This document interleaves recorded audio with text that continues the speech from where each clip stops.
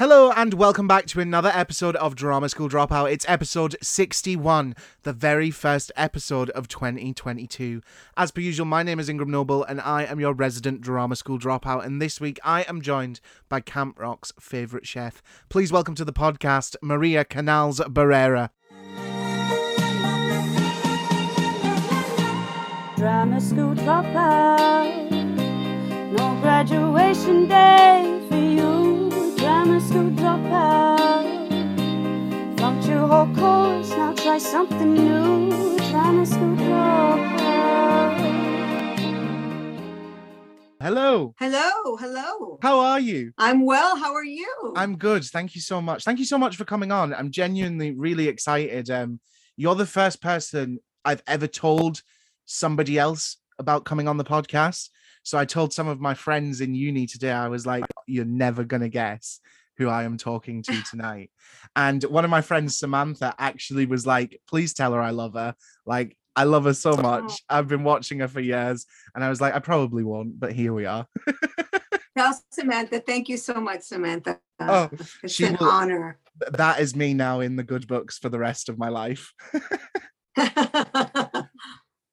But this is the first week of January. Happy New Year. Happy New Year, Ingram. And I hope that we all had a lovely Christmas and New Year celebration, or however you celebrate, even though it's currently November.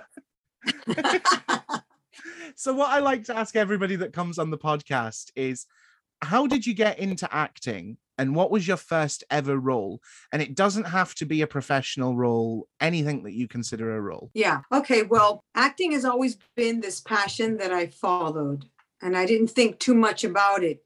I just enjoyed doing it. Whether it was imitating my mom, and my sister would imitate her neighbor friend and their phony relationship and their fake laughter. We would do, we would make my mother laugh so much. And then I couldn't wait to take it in school. I was in all the shows.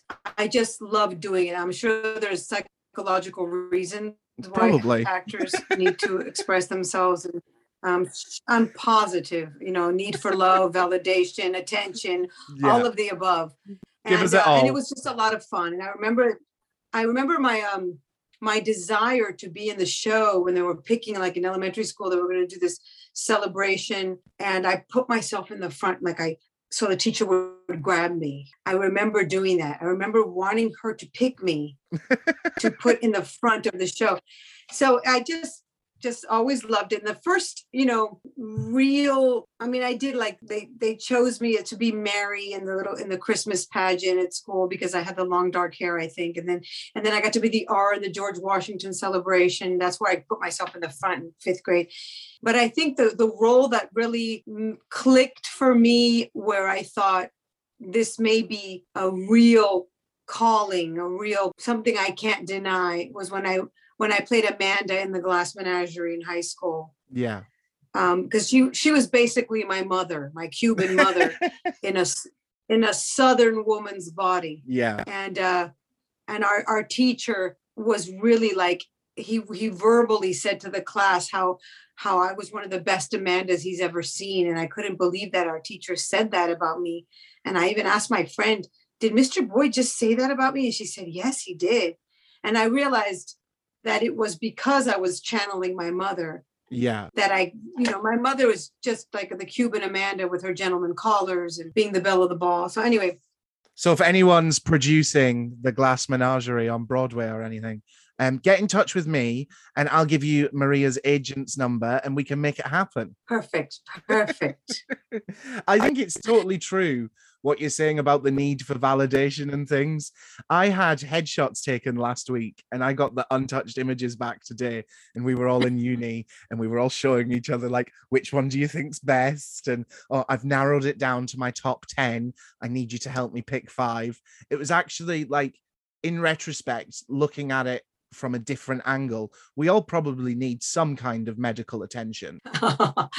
Yes, it's true. And also it could just be that we weren't able or allowed or to express our emotions, so we needed to use characters in order to express them. Perhaps it wasn't something that was welcomed express your real feelings. So we Uh-huh. had to channel it somehow. Yeah. We had to channel it. And I remember the joy. And I remember in 8th grade when I made my friends laugh. It was such Yeah. a thrilling feeling to be funny. So I get it why comedians get hooked, because I remember being in class and making people laugh, and it was just made me feel very alive. Yeah, I thrive off of it. I think everyone does. But while I was, What uni do you go? so I'm at New College Lanarkshire, and I'm doing a Bachelor of Arts in acting. It's just called acting. I thought there was a fun name to it, but there's not. And tomorrow, literally as soon as I get off of this podcast, I am going to have to pull an all-nighter because, as I mentioned previously, we've got technical difficulties on the podcast, and I have an exam tomorrow. I do not know my lines. That's the actor's nightmare.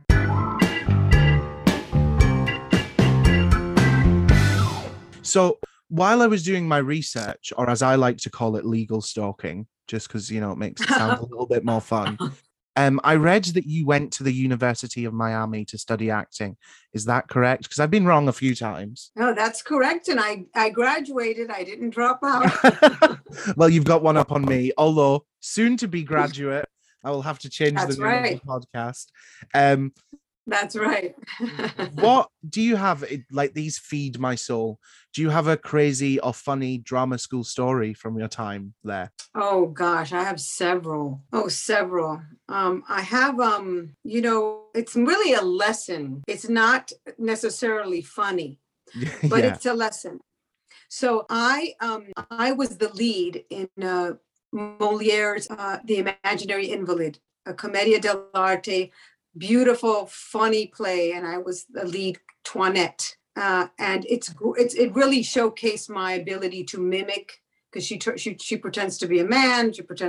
She's like the head, she's the maid, and it was just a fantastic experience. And I missed opening night because this is just something I want to share because I think it's good for young people in school. So there was this guy I was seeing and he wanted to talk to me. And I thought, oh, he's going to ask me to be officially his girlfriend. That's what's going to happen. Yeah. And instead, he said that he didn't want to continue. And I know that it was because he wanted to proceed in areas that I wasn't ready for. As a 17-year-old, and I wasn't going in that direction, and he wanted some of that action, if you know what I mean, and I wasn't ready for that. So he wanted to look for a girl that was ready to do all kinds of things with him. And so when I thought he was going to ask me to be more of a serious thing, instead he broke it off. My ego was so hurt, I couldn't believe it. And so after rehearsal, I went out with a friend, and this friend was like not good for me and said, try this drink. And I didn't drink, and try this drink.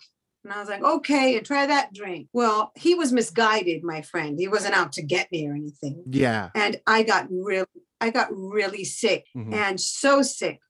And I missed opening night because I was so sick. And I learned a lesson that you have to really take care of yourself. It was just heartbreaking because that's when the reviewers come, and the understudy had to do it with the script in her hand. And that's when I realized, as an artist, you have to take care of yourself, and you have to take care of your health. You have to get sleep. If you never drink, don't drink the night before. And it was just really devastating to have missed that opening night. So I know it's not funny, but it's something that I really remember as a lesson. And so I never purposely got drunk again in my life. And if I did like 2 or 3 times, it was kind of an accident. Yeah. But one need not make oneself ill to have a good time. Yeah, I'll have a drink or 100%. two, and I feel, especially as an artist. I mean, your body is your instrument. You've had such an amazing career, but what I always like to find out is what's been the most surreal moment. Where have you sat and gone, how is this happening? Oh gosh, I would have to say with the global appeal of Wizards of Waverly Place, the fact that the fans, Disney's tentacles reach far and wide, and it's translated in every language all over the world, Disney's reach. and to have fans in Ireland and in Italy, and I mean, just all over the world is Yeah. really thrilling. And when they come up to me and they know who I am, even if they don't speak, if I don't speak their language. Yeah. I was in an elevator in New York, and this little girl, this Italian family, the little girl hits her mom and she goes, La mamma, la mamma. And the mother goes, Chi mamma, chi mamma. She's la mamma, the Wizards of Waverly Place. And I was like, oh my gosh, you know the show.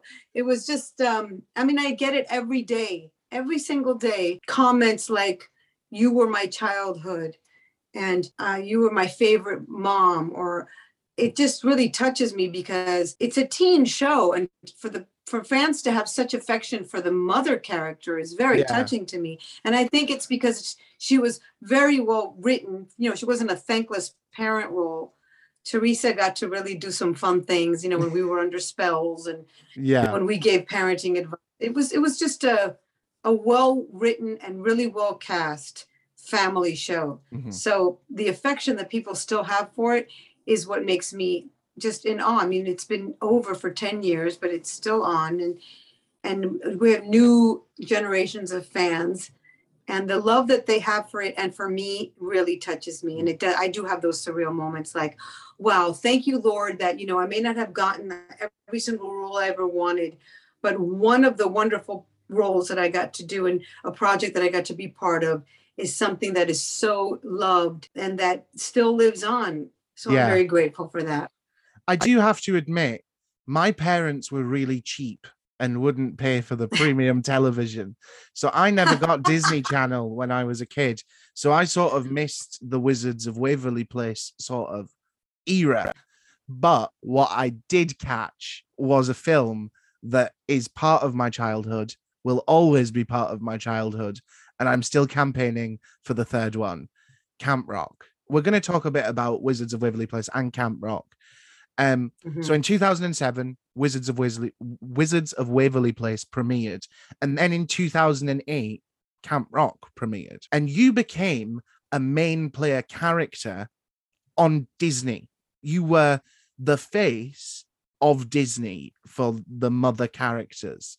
And I would probably even go as far to say, I'm hoping that I'm phrasing this in the correct way, praying the face of Disney for Latino people. Yeah. I hope you are Latino and I just haven't said that without thinking. Yes.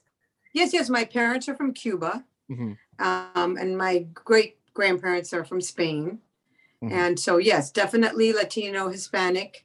And it was a really wonderful thing. And unfortunately, not as common as it should be, where an American that happens to be of Hispanic heritage is part of an American family without it necessarily being a Latin story or an immigration, or, I mean, I don't even know what that's about. Having been born in America, it's not something that's not like the only thing that I can play, but you'd be surprised. I even have to say that so many times if something is about a certain topic, then they'll think about hiring an American of Latin heritage, when they just should be like seeing all kinds of people, all kinds of shades and backgrounds for all these different American characters and choosing the best one. Yeah. Well, that's hasn't been how it's been.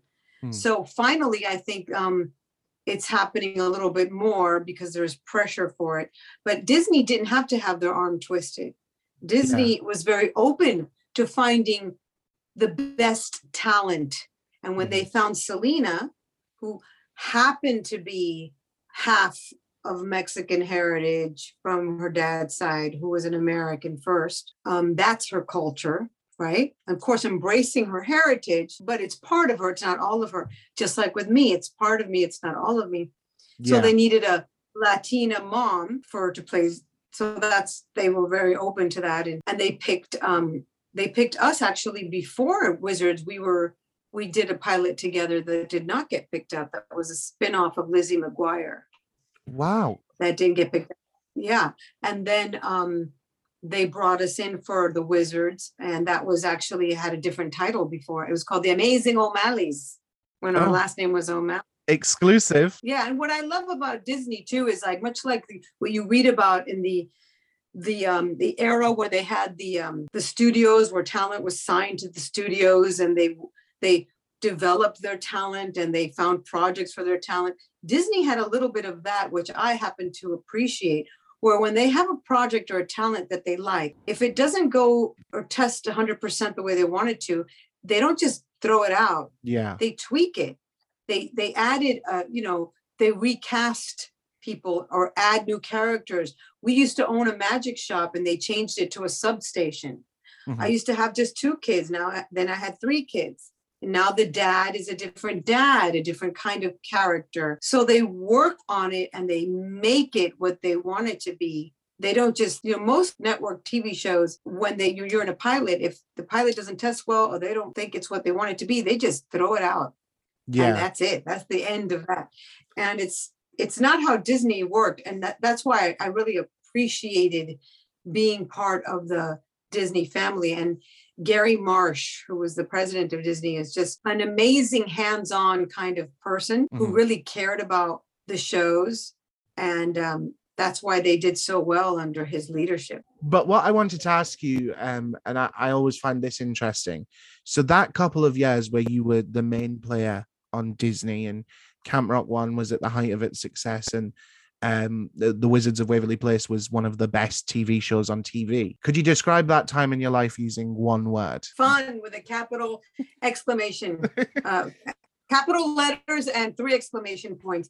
My daughters were younger. They're now 18 and 16, and we would go to all these fun events. We would go to premieres, and they would come on set, and we'd go to Disney Land. And it was just untapped tickets. Yeah, but they'd give us like 8 tickets a year with a guide, so it was like amazing. We didn't have to get in line. They spoiled us 8 times a year, and it was just so much fun. Well, that's nice to hear, because you do hear some of the younger people, I'm going to say that, on Disney, who are slightly more entitled, that talk about their time not so pleasantly.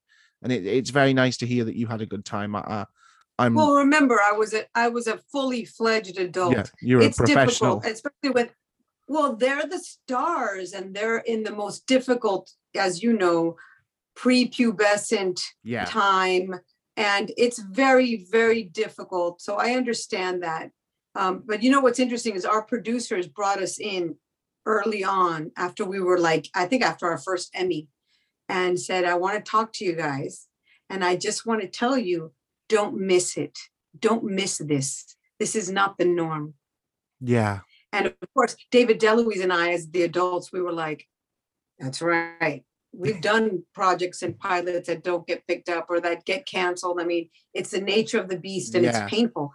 So for these kids, for their first or second time out, to be part of such an amazing project that is such a hit, they wanted to make sure that the kids enjoyed it, appreciated it, and didn't miss this moment. And I thought that was really wise. And I think they did. I mean, we had great kids on our show. Selena, David, Jake, Jennifer, just terrific. Greg Sulkin.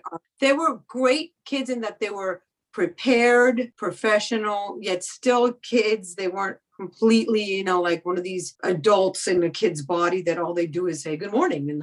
And these kids were kids. They were allowed to be kids and come to set sleepy in their sweats, but still bring it, very professional. So then, moving off of that, if you were to ever write a memoir, what would you call it? I would call it, because I've been asked to speak at universities, and it's been really great. Yeah. And the opening line of my speech is, ever since I can remember, I have always wanted to be in the show. Wow. I'd call it that, or I'd call it my mother, I would call it, she was queen of the carnival. My mother won a beauty pageant in 1957 Cuba, and there's pictures of her on the float waving. And she was Reina del Carnaval, which means queen of the carnival, which is like a big deal. Yeah. And she was such an influence in my life in good and negative ways, mostly good. And I think she's a big reason why I became an actor. Kind of good crazy. The Good crazy. You know, it was Burt Reynolds who told me. You know who Burt Reynolds is? Yeah. He's an icon who's passed away. But my first television pilot, he directed that I did in LA. And he said, you see that person over there? Somebody on the crew. That person's good crazy. There's good crazy and there's bad crazy. That person's good crazy. He was giving me the heads up. Yeah.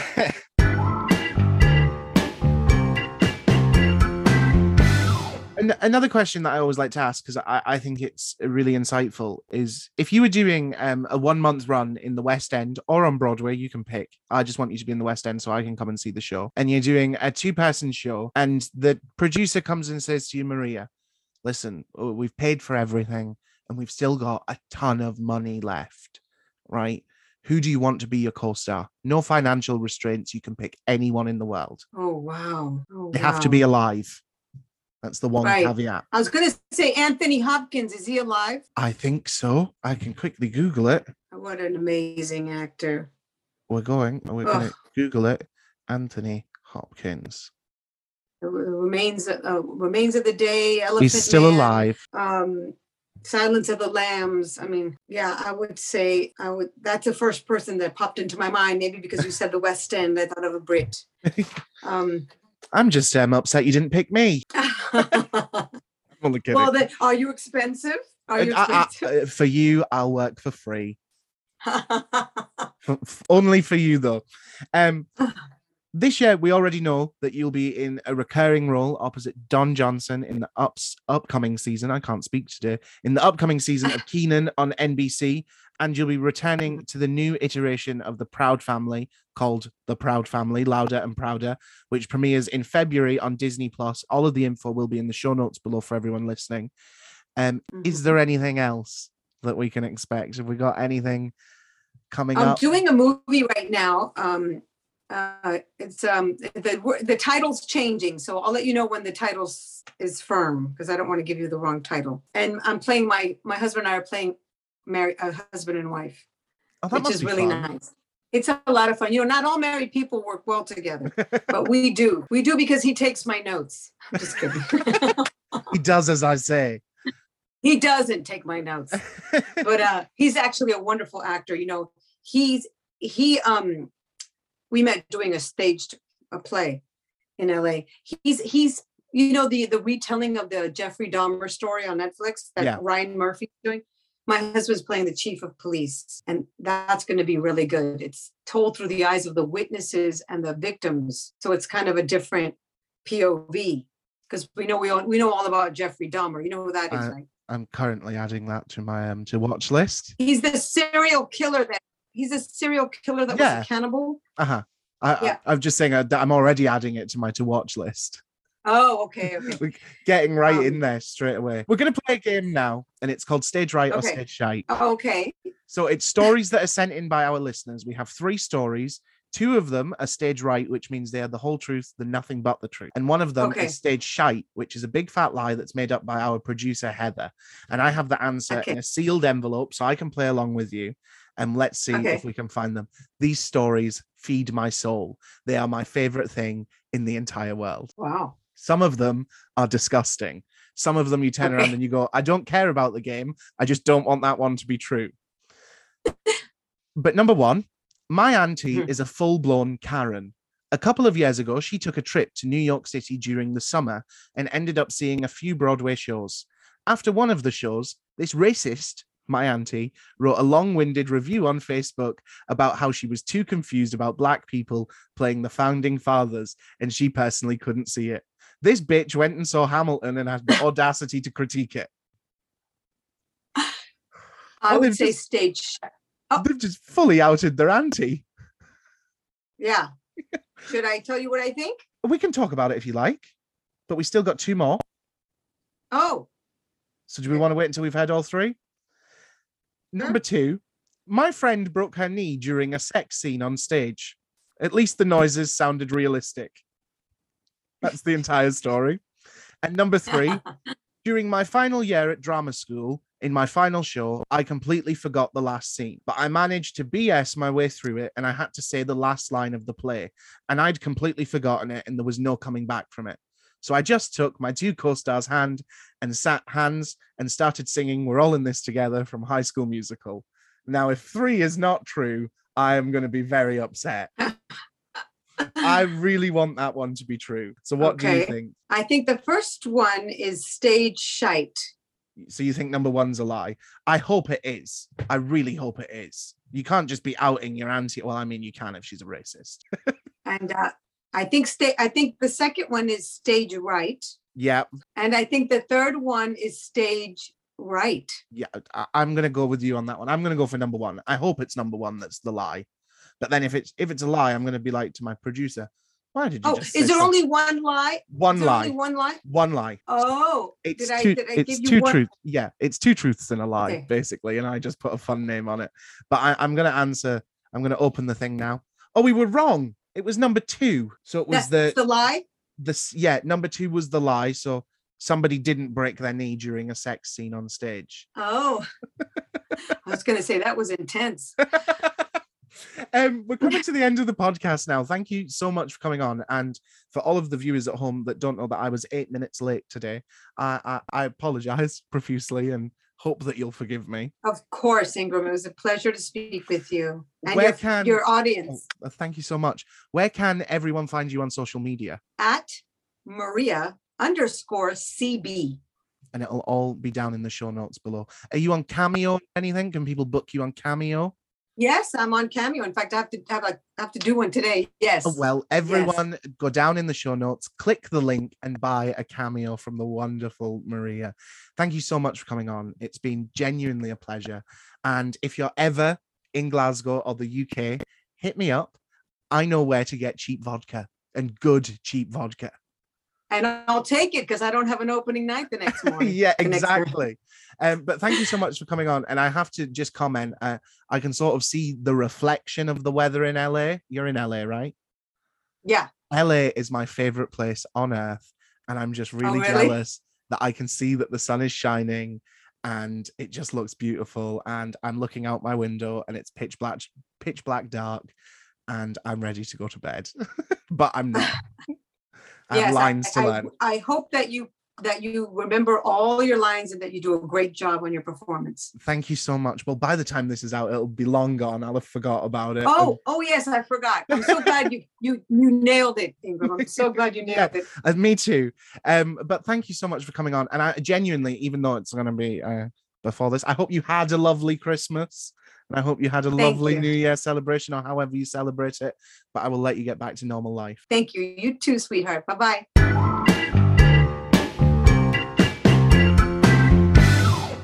And there we have it, another episode of Drama School Dropout, episode 61 completed. Thank you so much to Maria for coming on the podcast, and make sure to follow us both on social media, which you'll find down in the show notes below. And if you're feeling extra generous, please leave a rating and a review on the podcast. It helps us out so much you don't even know, and it's free, so why not? If you have a story for Stage Right or Stage Shite, please email us at dramasschooldropoutpod@gmail.com.